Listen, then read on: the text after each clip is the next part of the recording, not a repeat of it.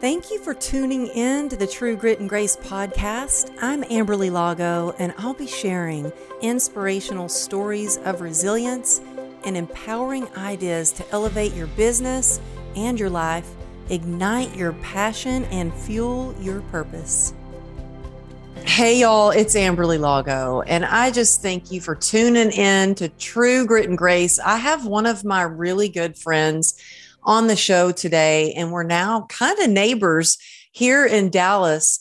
Y'all, I have Trevor Houston with us in the house. You may already know him because he's got an incredible show called Who You Know. It's the job networking show. I had the honor of being on his show, and it's in a beautiful studio right here in Dallas. And right after I moved to Dallas, I got to meet Trevor in person and be on his show. He's the CEO of ClearPath Wealth Strategies, and who specializes in handling 401k rollovers, as well as helping job seekers get noticed to create opportunities and regain their cash flow. And I say that, but I have seen him in action, and I've seen the community that he has built and just how he helps people with his huge heart. And so there's so much, and he's featured in Forbes, and I want to talk all about that too. So Trevor, man, I really love you. You are amazing. And I just appreciate you taking the time to be on the show. So thank you for being here. Wow. Well, what an honor. Seriously, I'm super grateful to be here. And I feel like we're already BFFs. This is amazing. Well, I know, because I say that because when we first met, it was instant connection. Yep. Because we have the motorcycle thing in common. And when you're a motorcyclist, you meet another person, especially who rides a Harley or something, you're like, Yep. We're the same people. And we met when we were speaking at an event for with our friend Heather Monahan. That's right. And it was that connection. But the more that I've gotten to know you, and you're one of these friends that we can just call each other. And just before we even hit record, we started talking. And I'm like, okay, wait, we got to do show to do. We got a show to do because I want to share your wisdom with everyone. But I just getting to know you more, I was like, oh, no wonder there was an instant connection. Because I mean, to look at you, especially on LinkedIn, and if y'all don't see his work on LinkedIn, he's a freaking legend on LinkedIn. He does a live stream. I'm learning so much, and just how you promote your business and everything, and the community that you have on LinkedIn. But there's so much more that a lot of people don't know. And I like to share the struggle to the success, because sometimes you hear the bio and you're like, oh, he's featured in Forbes. Oh, he's got it all figured out. But you had some really tough circumstances that you have overcome to get to where you are. And so I'd like to just talk a little bit about you and what inspired you to help others and get to where you are today. What is that passion? What is that purpose that is just fueling you to keep moving forward, especially through tough times? Can we go back to a little bit of your childhood? Because to me, I think that's where we learn a lot of grit and grace, and you had a great mentor. So can we go back to that and just share a little bit? Yeah, 100%. Yeah. We talked about that, that I would go deep on this interview, because I don't share a lot of my childhood that often. And I think it's something that I am going to start sharing more openly, because I know it can help people. So. And when you shared that with me, I mean, I felt honored as a friend, and I said, would you be open to sharing that with my community? And you're like, yeah, I don't share it much. And I'm like, so many people struggle, and so many people have excuses that they can't do something, or they won't be able to overcome it because of their circumstances. Right. But you have proven the opposite.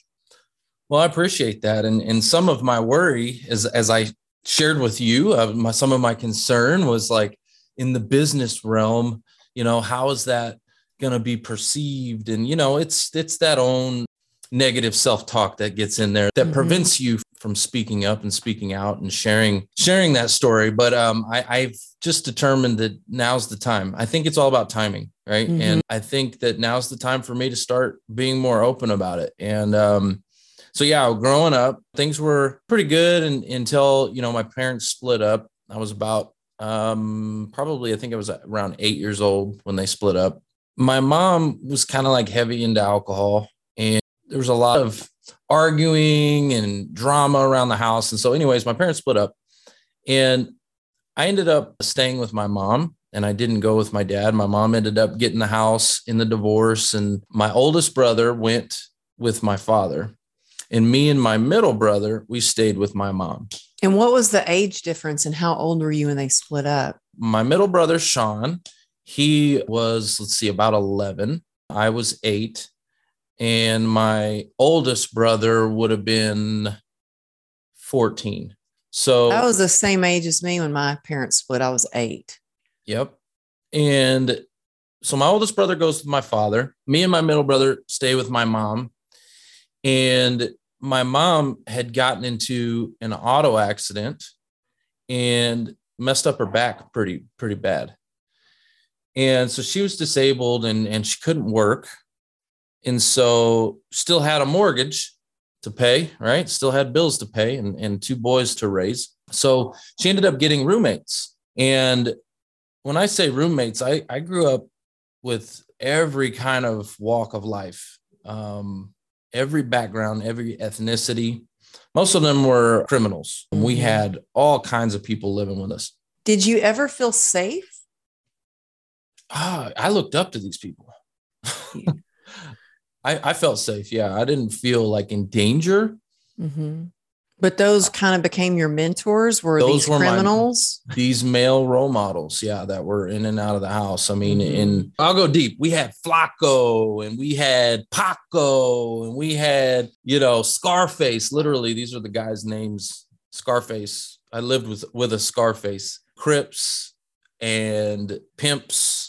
And in every walk of life, we had the ravers who were doing like ecstasy and had the glow sticks and the raving going on. And I lived with gay people, and I mean, every walk of life. It was entertaining. We had gothic people with the fingernails painted black and trench coats all black. And I grew up with all kinds of background. And you know what? So what kind of things were they telling you were okay to do? Or what were some of the things that you started doing that may have been not so okay? I got into the thug life, the rap music. That was the genre. Like when I say every background and every kind of genre, I mean, I had the people that were the headbangers with the rock music and and all that kind of stuff. I don't know why, but I liked hip hop and rap, thug life. I like Tupac was my idol. That was my idol. And I became like Eminem. Like I rapped. I did a lot of rap. But anyway, I started running the streets and doing a lot of criminal activity. I was breaking in and out of cars, and I was violent, was very angry. I got on drugs, was doing drugs with my mom. Me and my mom, we would smoke pot together. I mean, I was a felon by 13. By 13. Yeah, by 13, I was. I just think, my youngest daughter just turned 14, and it's like to think you were already a felon by 13. Yeah. And now at this time, did you talk to your dad at all? So, yes, my dad was always there, but I didn't want him. I was angry, was very bitter, and I resented my father for a lot of reasons. Even though it was your mom that had gotten into me and alcohol, my mom were and was disabled, and because you have to think about it, the mindset of a 13-year-old, like nobody wants discipline at 13 years old. My dad was the discipline. That's why I didn't want him around. Mm-hmm. He would tell me what to do. All right. My mom let me do whatever the heck I wanted to do. Mm-hmm. So as a 13-year-old, like, you want to do what you want to do. And so that's why I stayed with my mom. Me and my mom are like best friends. Now, we don't have as close of a relationship now as we obviously did then. Like, it's kind of weird how the roles have flipped, and my dad is like, it's so, what? My parents were divorced, and I was always felt like I was in the middle. I was the one who would communicate between, and I thought when I got divorced, I thought, I'm not going to talk bad about my ex-husband. I'm just going to, and boy, it was not the other way around, but I was like, I'm just not going to talk bad about him. I'm going to do the best I can for my daughter. And it's interesting how things have kind of switched. In those teenage years, you want to be independent. You want to do what you want to do. So did drugs start to become like a problem? I mean, obviously you were making some bad choices, breaking into cars and stuff. Were you doing that to pay for the drugs or just to?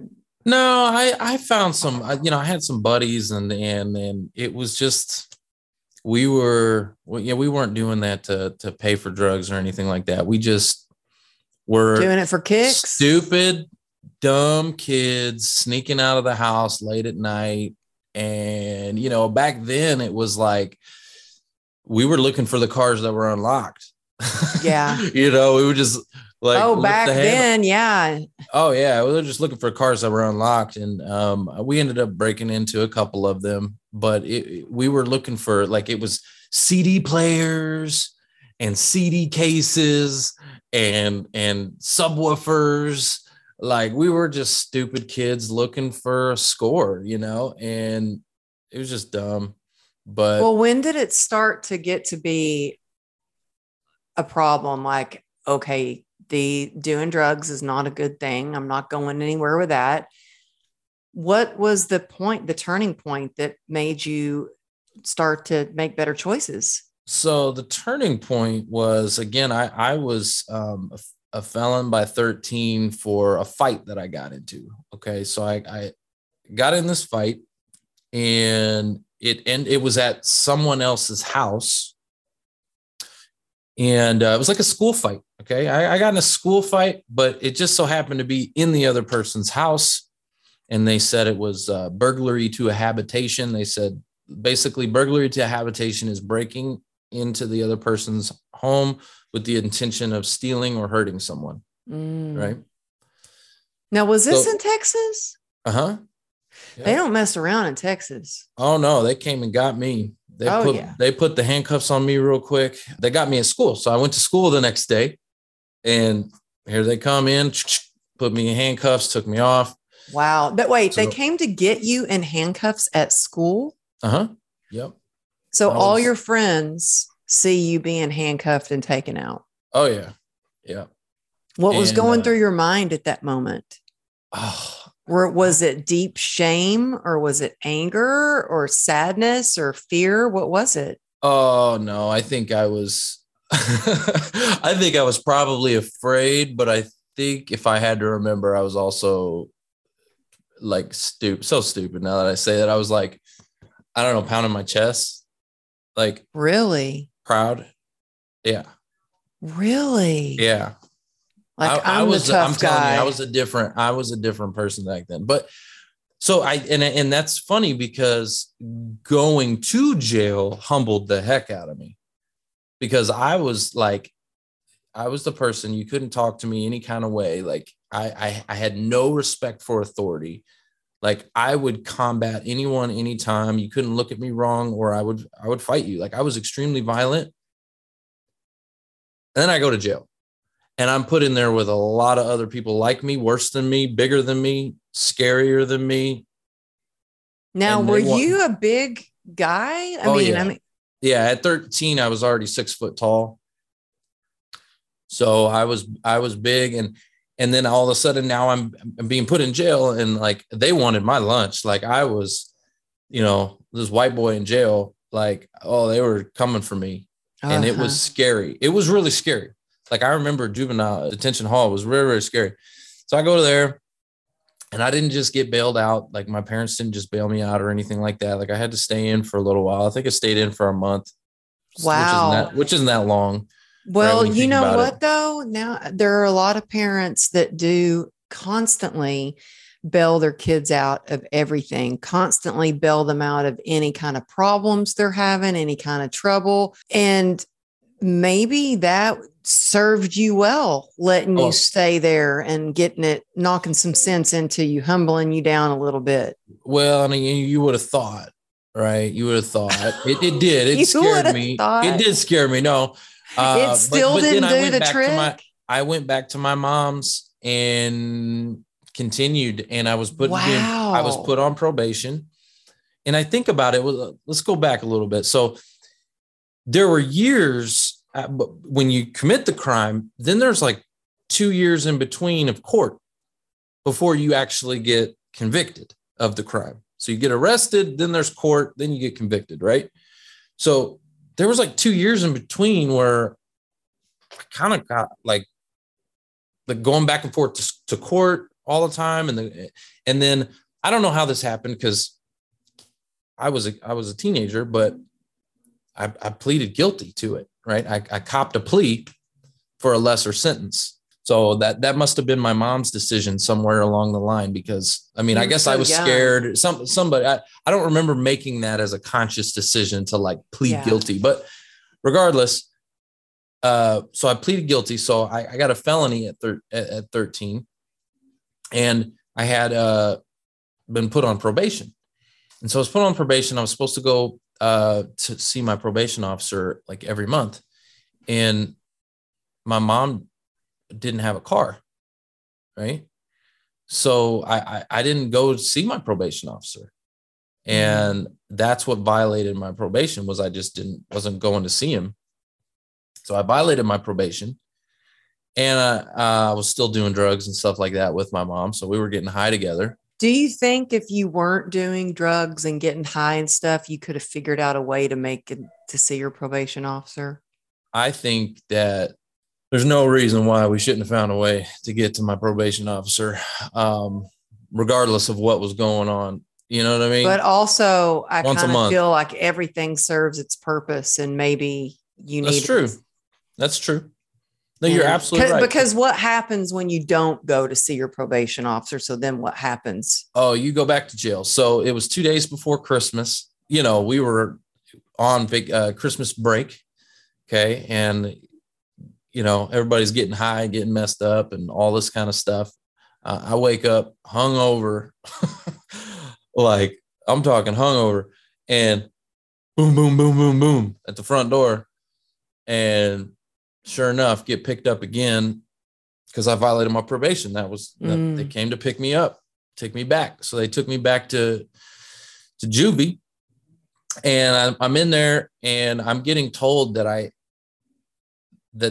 I'm about to face being in jail until I was 21 because I violated my probation to this felony. And so they were gonna lock me away and throw away the key until I was 21, and I was like 16 at the time. Right. And so the alternative was I could not stay with my mother. They had already deemed that was unfit, child protective services, the whole nine, that was not going to happen, and that I had to move with my father. So that was the choice that I was faced: stay until you're 21, or go move with your father. Yeah.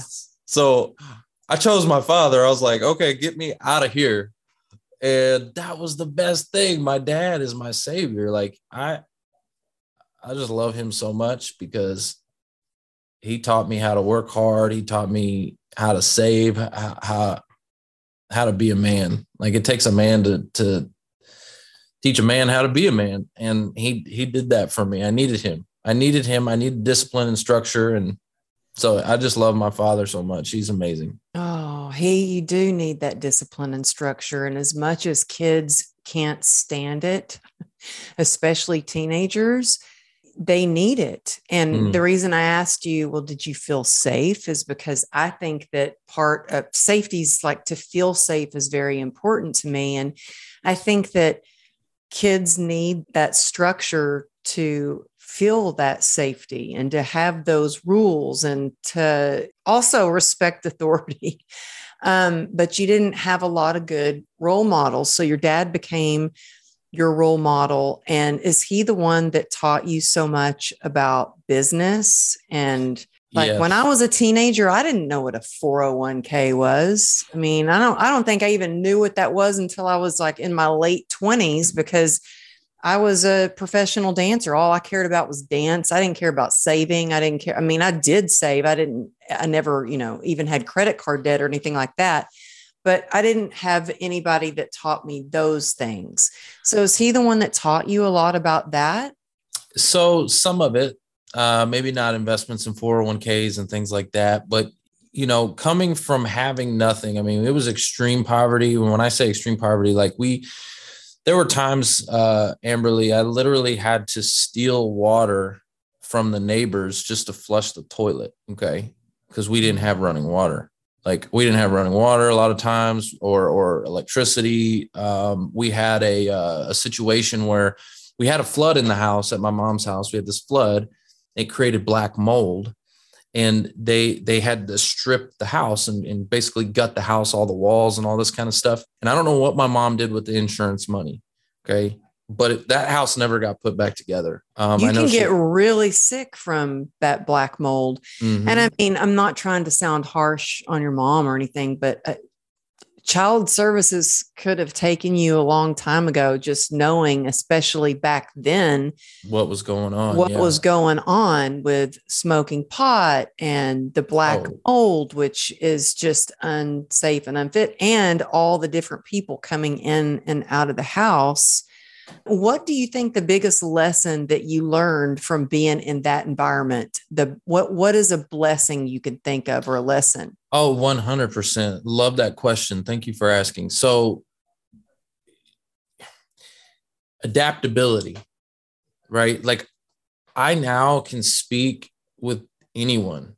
Like I can talk to people and relate to people. Remember I said I grew up around every background, ethnicity, like everything you can think of. Literally, I don't think of one demographic that I didn't have in my home. We had it all.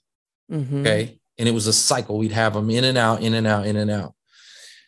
And so I just learned how to talk to people, to relate to people. Mm-hmm. I learned how to I see that. I see that you have done that. Even when I see you, when I spoke on your panel at your event that you had, we had all different kinds of people in that room, and you can talk and relate, and you have this way of making people feel good. But also I think that you have the ability you're very empathetic. And I also think that you have the ability to gauge the energy in the room and the energy of people. I'm all about energy.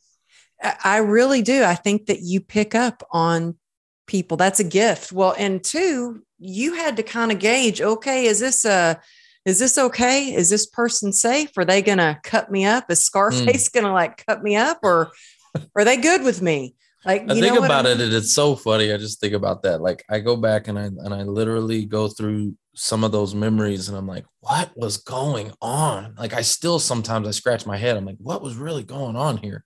Oh, it was crazy. But and some of the other lessons that I learned, Amberly, was like, you were asking about my father and if he taught me how to, business and stuff like that. And he did. He was an entrepreneur. He had a painting business. He taught me. I worked with him. I would go with him and I would work with him and work with my hands and transform something with my hands, make something beautiful.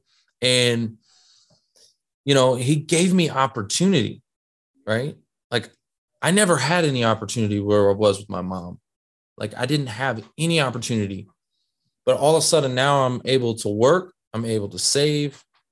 I'm able to provide, create. All these things are now possible for me. Mm-hmm. And like, for me, when I see something, it's like, ooh, it was like hope. I had hope. And it's like, I have to grab that and run with it because I just had no hope where I was. And I think that's why I was so angry and so bitter where I was and why I was getting in so much trouble. It's because I had that victim mentality. That I was just, it was never my fault. I never took any accountability. It was everyone else's fault. And this is that. And everybody, no, you can't tell me anything. And I was angry and I just lived in victim mentality. And that switch to my father's house is like, gave me hope. And all of a sudden I'm accountable for what I can create. Right. And I had to be more accountable for my actions in order to really seize that opportunity. It's so much about your mindset. and switching it from victim mentality to victor mentality, that you can do anything with your life. What do you think, or what would you tell someone who is in that victim mentality? They're like, well, but he doesn't know what I'm going through, and my life sucks, and I'm stuck here in this situation and there's nothing I can do. Those type of things run through your head when you have that victim mentality. I know, because I have had that before and I had to switch it over. What 100%. Would you say to somebody who is feeling like they're stuck and they're the victim? Well, here's something that's interesting, is that no one cares. Like it's a harsh reality, but whenever you're pointing the finger and saying, oh, this is why I'm here and everybody else, and it's not my fault and this and that and the other, the world doesn't care. Right? You're right. No one's going to come and swoop in and go, oh my gosh, you're right. You're so right. The world has done you so wrong. And I'm just going to save you and take you off, and I'm going to solve all your problems. No one is coming in to save you. And I know that's harsh, but complaining does nothing. It does nothing. It's not going to help you. It's just going to hurt you. It's going to make things worse. Yep. And I mean, we've all had people in our life that are complainers, and they wonder why nobody wants to be around them. I mean, that sounds harsh too, but you've got people that when they call, they're just going to complain. They're how bad the world is, how life sucks. And it's like, no, you said it, Trevor. Looking for the opportunity, like what opportunity? And I think that's something that you can start to default or switch your mind to thinking, is whenever there's any kind of roadblock or struggle, you can go, okay, where's the opportunity in this? What can I learn from this? How, I think it's a growth mindset. And I'm telling you, even when last year, when Ruby and I got hit by a car, the first thing I thought was, okay, what did I not learn from the last time I got hit by a car that I need to know now? Like, what did I not get? Like, I still wasn't going, oh man, I can't believe it. But I was like, okay, what am I learning from this? And what can I do? I think that to switch your mindset, and it's not easy, but just knowing, like, you got to get up and save yourself. Well, what you just said right there, you got to get up. So listen, bad things happen all the time to everyone, right? Everyone's going through something. Everybody's going through something. I think that's probably why no one cares. It's because everybody's got their own stuff going on. Everybody's going through something. And when you go through something, sometimes it can be extreme. Sometimes you're going through something that's really, really hard for you to handle. And it's okay to be broken. It's okay to cry. It's okay to feel broken, to feel hopeless, to feel worthless, to maybe want to pound the ground around you. That's okay. Those feelings are normal. Those are human feelings. And I think it's even okay to do it short for a small amount of time. Like have your pity party. Right. Get it out of your system. We've all had it. Yeah. Right? Have the pity party. Have your pity party. Like, get that toxic out, because that's what it is. It's toxic. Get all of that crying and screaming and yelling and freaking out. Like, freak out for a day. Like a day. Get it out, and then get up. Get up and move forward. And because, we've all had those days where you're just broken, and that's okay. That's normal. That's human. Well, what are some of the tools you use to keep moving forward? Let's just say, for instance, in the entrepreneurial world, where it's got its own challenges. It's got its long hours. It's a lot. What is something you could say to someone who maybe has not been abused or hit by a car, but it's just hard being an entrepreneur and keeping going with it? What would you say for people to keep getting back up and keep going? Yeah. I remember having a phone call with my father when I got in the financial services world. I remember my first year was really, really rough. And I remember having that phone call of doubt, calling him and like thinking, what did I do? And I remember he didn't really have all the answers for me, which that was scary. You know, I was like calling my dad, hoping he had this just amazing wisdom, and he didn't really have it. But he told me, you know what? But he was there. That's a lot. He was there. He was there 100%. He's always there. He just had the belief in me, you know, that I would make it work. But I remember having that day where I was crying, like just broken. But I think the important thing is to get up. Like, I don't know how else to tell someone to get up. You just got to get up. And in the next day, it cannot be about complaining. Literally, you have to switch it to praising, right? Praising, gratitude, thankfulness. What do you have? What is in your hands? Mm-hmm. Bring me what you have. Like the Bible talks about that. Bring me what you have. What do you have in your hand? Right? And God will work with it. What do you have? And stop worrying about what you don't have and what's behind you. Worry about what you have in your hand and how you can use that to put it to work. Give it to God and he'll do the rest. Now, when did your relationship with God become so strong? Oh, do you think your dad? Yeah, when I was living with my dad, I would say probably in my 20s, because even though I moved to my dad's when I was like 16, my dad had to work on me to get some things straightened out, because I still wanted to be bad, right? I still wanted to run my own life that I was running, and you know, I still got in some trouble, and even when I was with my dad, and but I think I had another close call when I was 20. So that's when I got in my motorcycle accident. And I haven't shared this publicly anywhere, but that was alcohol. You know, I was drinking all day long, and I got on my motorcycle, and that almost killed me when I was 20. And yeah. And so, but I remember being alive after that, and the gratitude and the thankfulness that I'm still here, you know. And I remember the euphoria of gratitude. Gratitude is real. It is so strong. And just every day looked and felt differently, you know, coming off out of that hospital, being alive. And so, you know, that gratitude is the opposite of that victim mentality. That victim mentality is everything is against you. It's not for you, right? Mm-hmm. And gratitude and thankfulness is faith. Mm-hmm. Everything, you know, is for you. It's not being done to you. It's being done for you.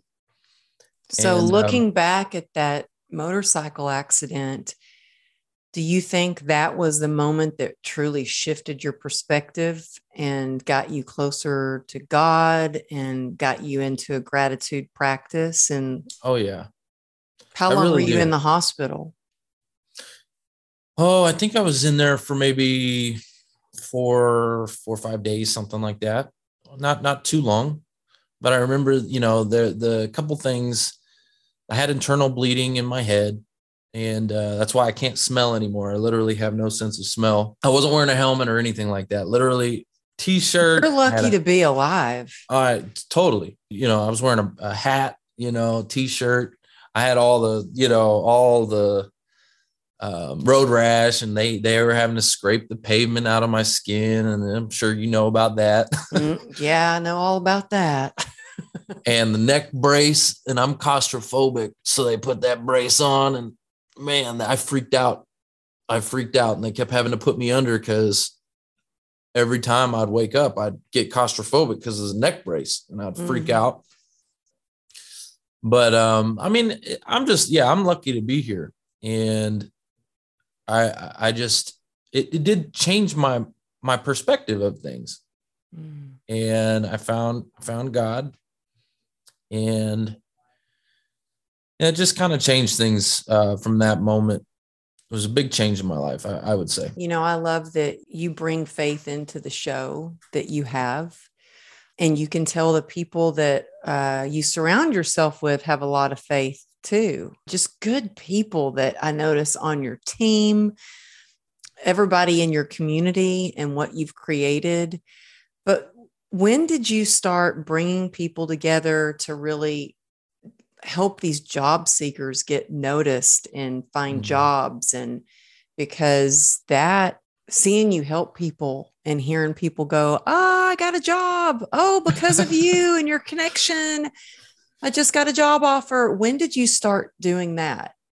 Yeah, that's a great question. So a few years ago, it's been about 6 years now, I was new into financial services, and I walked into this group that was job seekers. And I was there because someone told me to go visit that group, because they said, hey, these job seekers could need your services for the 401k rollover stuff. Right.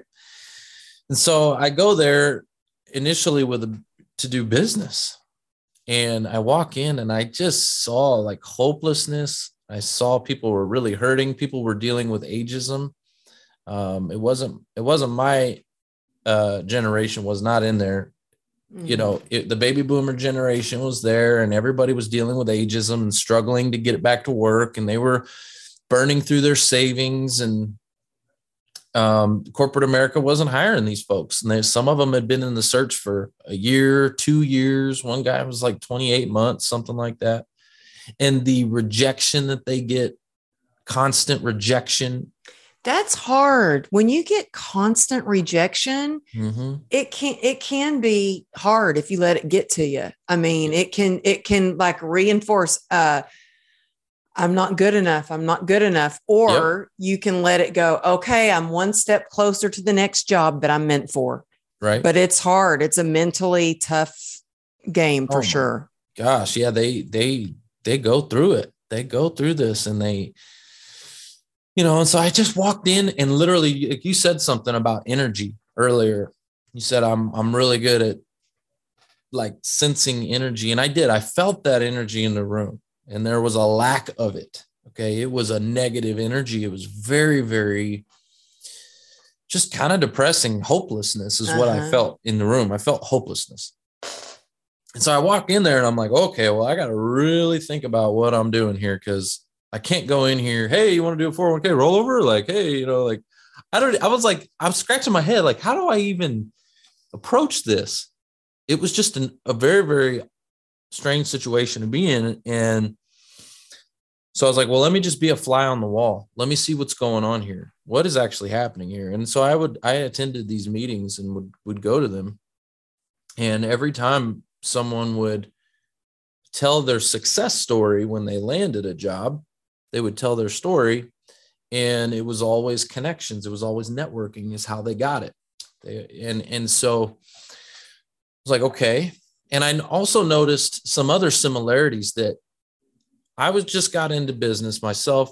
I was learning how to network, how to connect, how to build relationships, how to do all these things. And that's what they were having to learn how to do. So I was like, okay, wait a minute. There's something here. Like they're learning the same things I'm learning right now in the moment. And so I was like, well, why don't I teach them? Right? Why don't I teach them? And so I started to sit down with job seekers on a one-on-one basis. We would just sit down, have coffee, get to know each other. And I would ask them what their challenges were, what they were going through. And I would just figure out how to actually solve the root problem that they were going through. Because, people don't care about how much you know until they know about how much you care. Right. So I would solve their problems, the root problem. And some of them would come work with me on the other end, on the financial side. We help them holistically with their money, right? It's about helping them get back to their cash flow, but not neglecting what they've already done. Right. So it's been an amazing journey, and it's changing every day. Like it changes right now with what's going on since the pandemic and the great resignation. And it's just been an amazing journey, helping the job seeker community. And I love them. Like I literally love them. I Like know. I say I know because I've seen you in action, and you can see the love. You go over the top with everything you do with these people that you've brought into the community. You know everybody's name.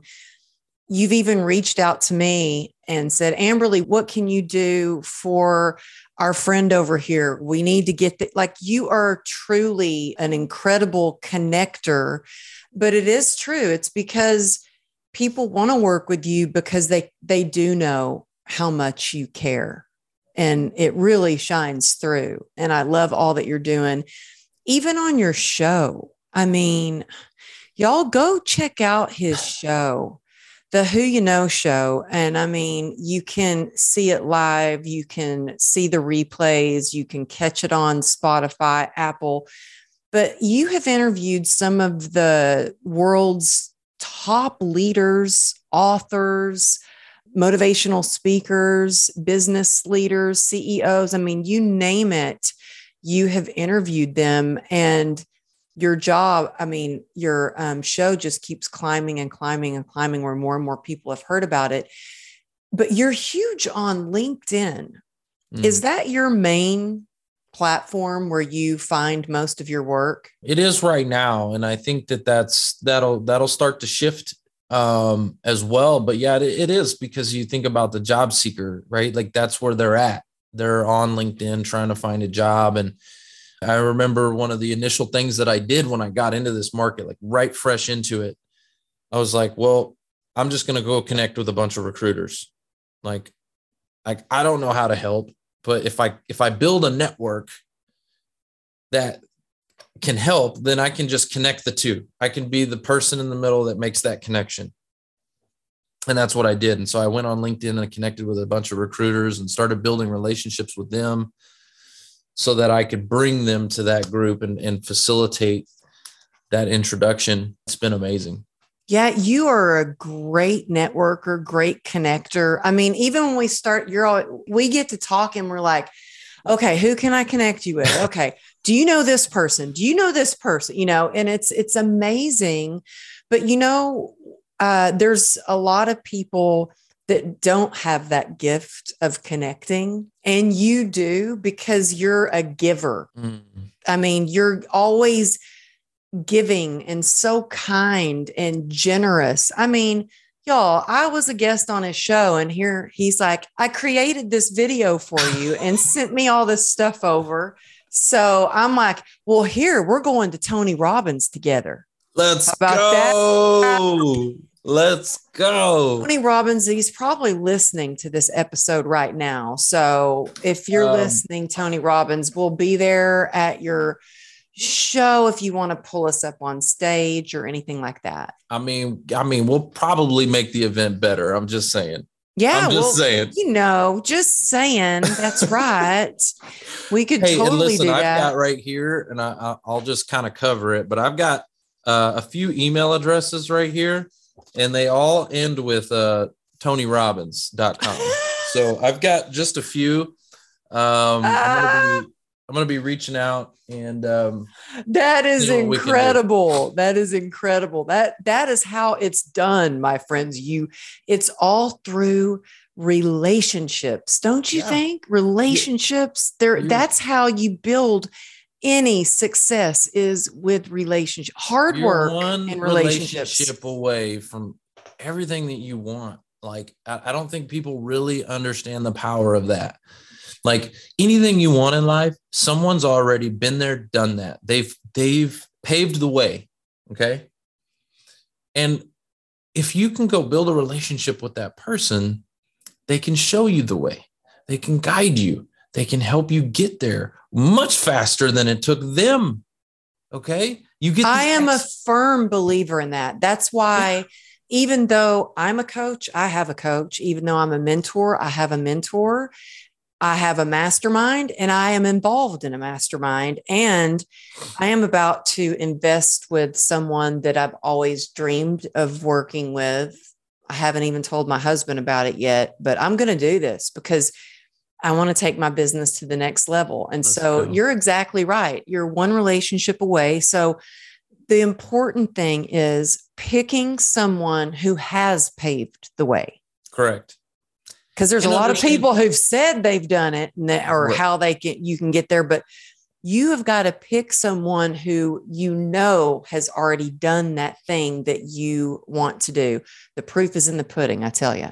Well, that's so true. And the other thing to realize is that whatever you want, make sure you get the expert in that field, because just because they're an expert, let's say, I'll just use an example, social media marketing. Okay. So let's say they're a social media guru.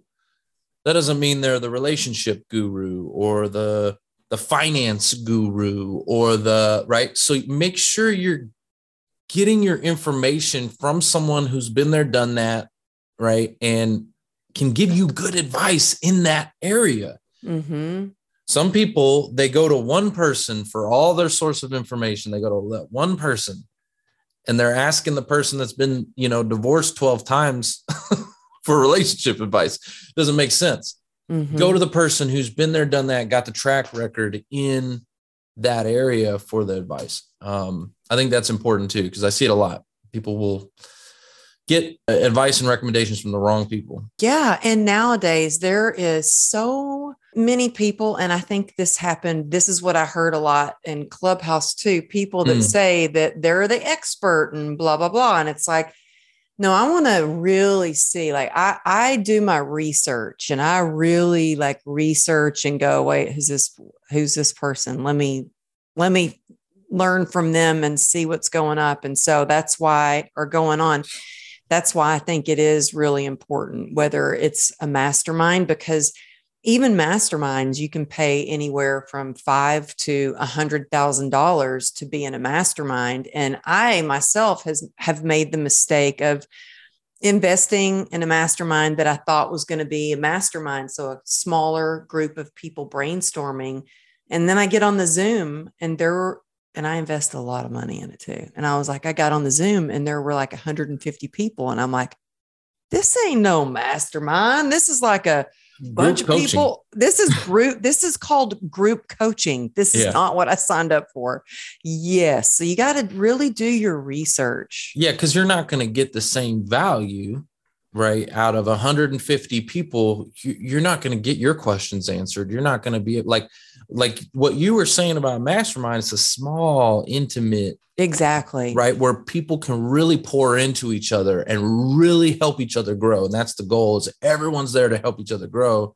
But it's got to be small and intimate. 150 people. That's group coaching. Group coaching. Yep. Yeah. Not going to have the same result. On LinkedIn, now I'm interested. You said that that's going to shift. What do you mean by that? What do you think? How do you predict it's going to shift? Well, for me, I feel like YouTube is going to be a place where I spend a lot more of my energy. Not that I'll get away from LinkedIn, but I just feel like YouTube, and I'm testing out some other, social media platforms to see if I can grow an influence on some of these other platforms, because there's people everywhere, right?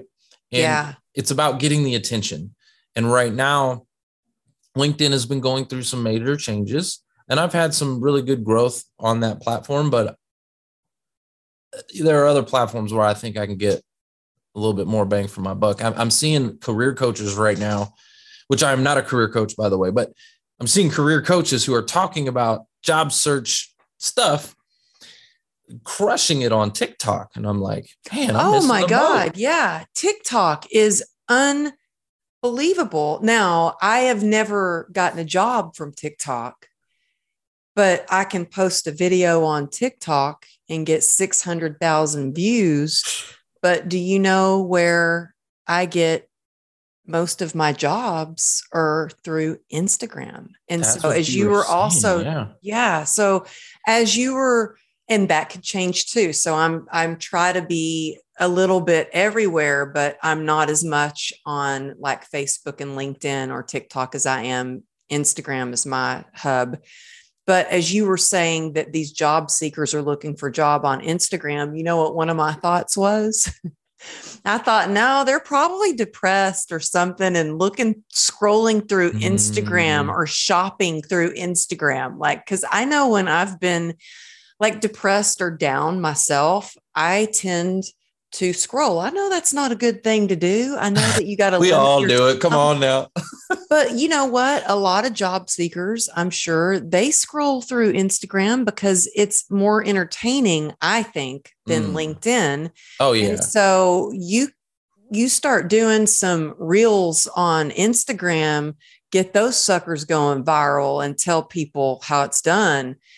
I'm just saying, I'd like to see your IG growing over there. I'm going to do that. I'm definitely going to do that. And one of the things, and I'd like to hear your feedback on this, just a quick question, is with Instagram, I've noticed that, and maybe it's because of Clubhouse. I think this is because of Clubhouse, as I got real heavy into Clubhouse and I started following a lot of very, very successful people. On Clubhouse? So from Clubhouse to Instagram, because they connect, right? Mm-hmm. So I started following a lot of really, really successful people on Instagram, which is actually a great kind of level up trick, is follow the people that you want to associate with. Mm-hmm. Just go start following them. And, but anyways, so I started following a lot of really successful people. Now my newsfeed on Instagram is a lot of success. Mm-hmm. Very, very, very, like a lot of success. And so it can almost, you don't want to compare yourself to other people, right? I know that's not a smart thing to do, but sometimes if as I'm scrolling through Instagram, sometimes it like doesn't make me feel good. It actually makes me feel worse because I'm not where they're at. And I know I'm not supposed to compare. I know I'm supposed to be thankful. I know I'm supposed to be grateful, right? I know all these things, but I still can't help the way it makes you feel when you see all this stuff. It's like, oh, well, I think that's human nature. And I think we all feel that way. I mean, look, I did a Reels today on Instagram and I was posting about how it could basically be a bad country song. Like my dad just got out of the hospital. My dog had surgery. Like my daughter got thrown from her horse. I didn't get the speaking job I was on hold for. I sat on my reading glasses, so I can't even see. Like anything that could go wrong, like it was going wrong, you know? And Murphy's Law. And when you start scrolling through Instagram and you start seeing all the things going right on the highlight reel from Instagram, it can make you feel like, oh, I'm doomed. That's when I know that I need to take a break, get outside in nature, go work out. Like seriously, go call somebody. So I knew yesterday I was feeling so crappy and depressed and like really down that I knew, okay, I need 8 hours of sleep tonight. I need to wake up. The first thing I did was get on my knees and pray. I mean, I literally rolled out of bed, got on my knees and prayed and thanked God.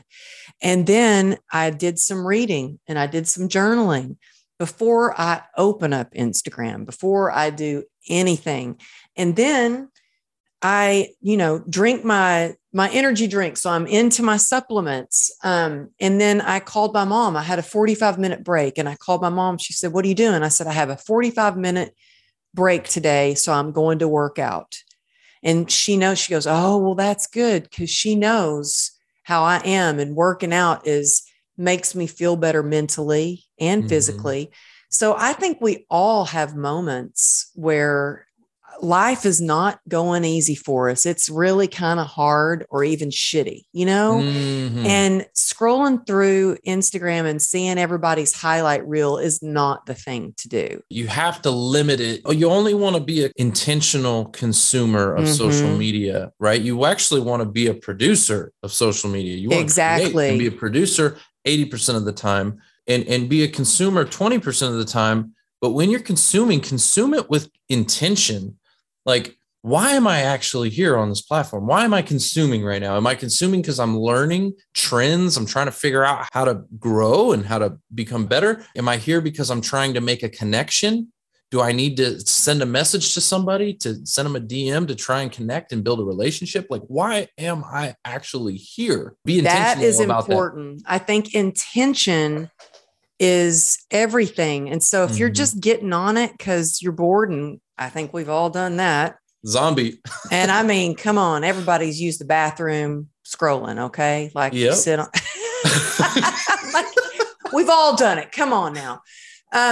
But yeah, I think getting intentional about it. And now I think that Instagram is up on that too, because they have time limits where you can actually set time limits for yourself. Oh, wow. And I have friends that they've admitted they were addicted to it. So if you feel like that, it's like, okay, really time to take a break from it, 100%. And it feels good. It feels good. Like you said, so you were having a bad day. And I actually posted a video about this. What's interesting is I posted a video about Murphy's Law.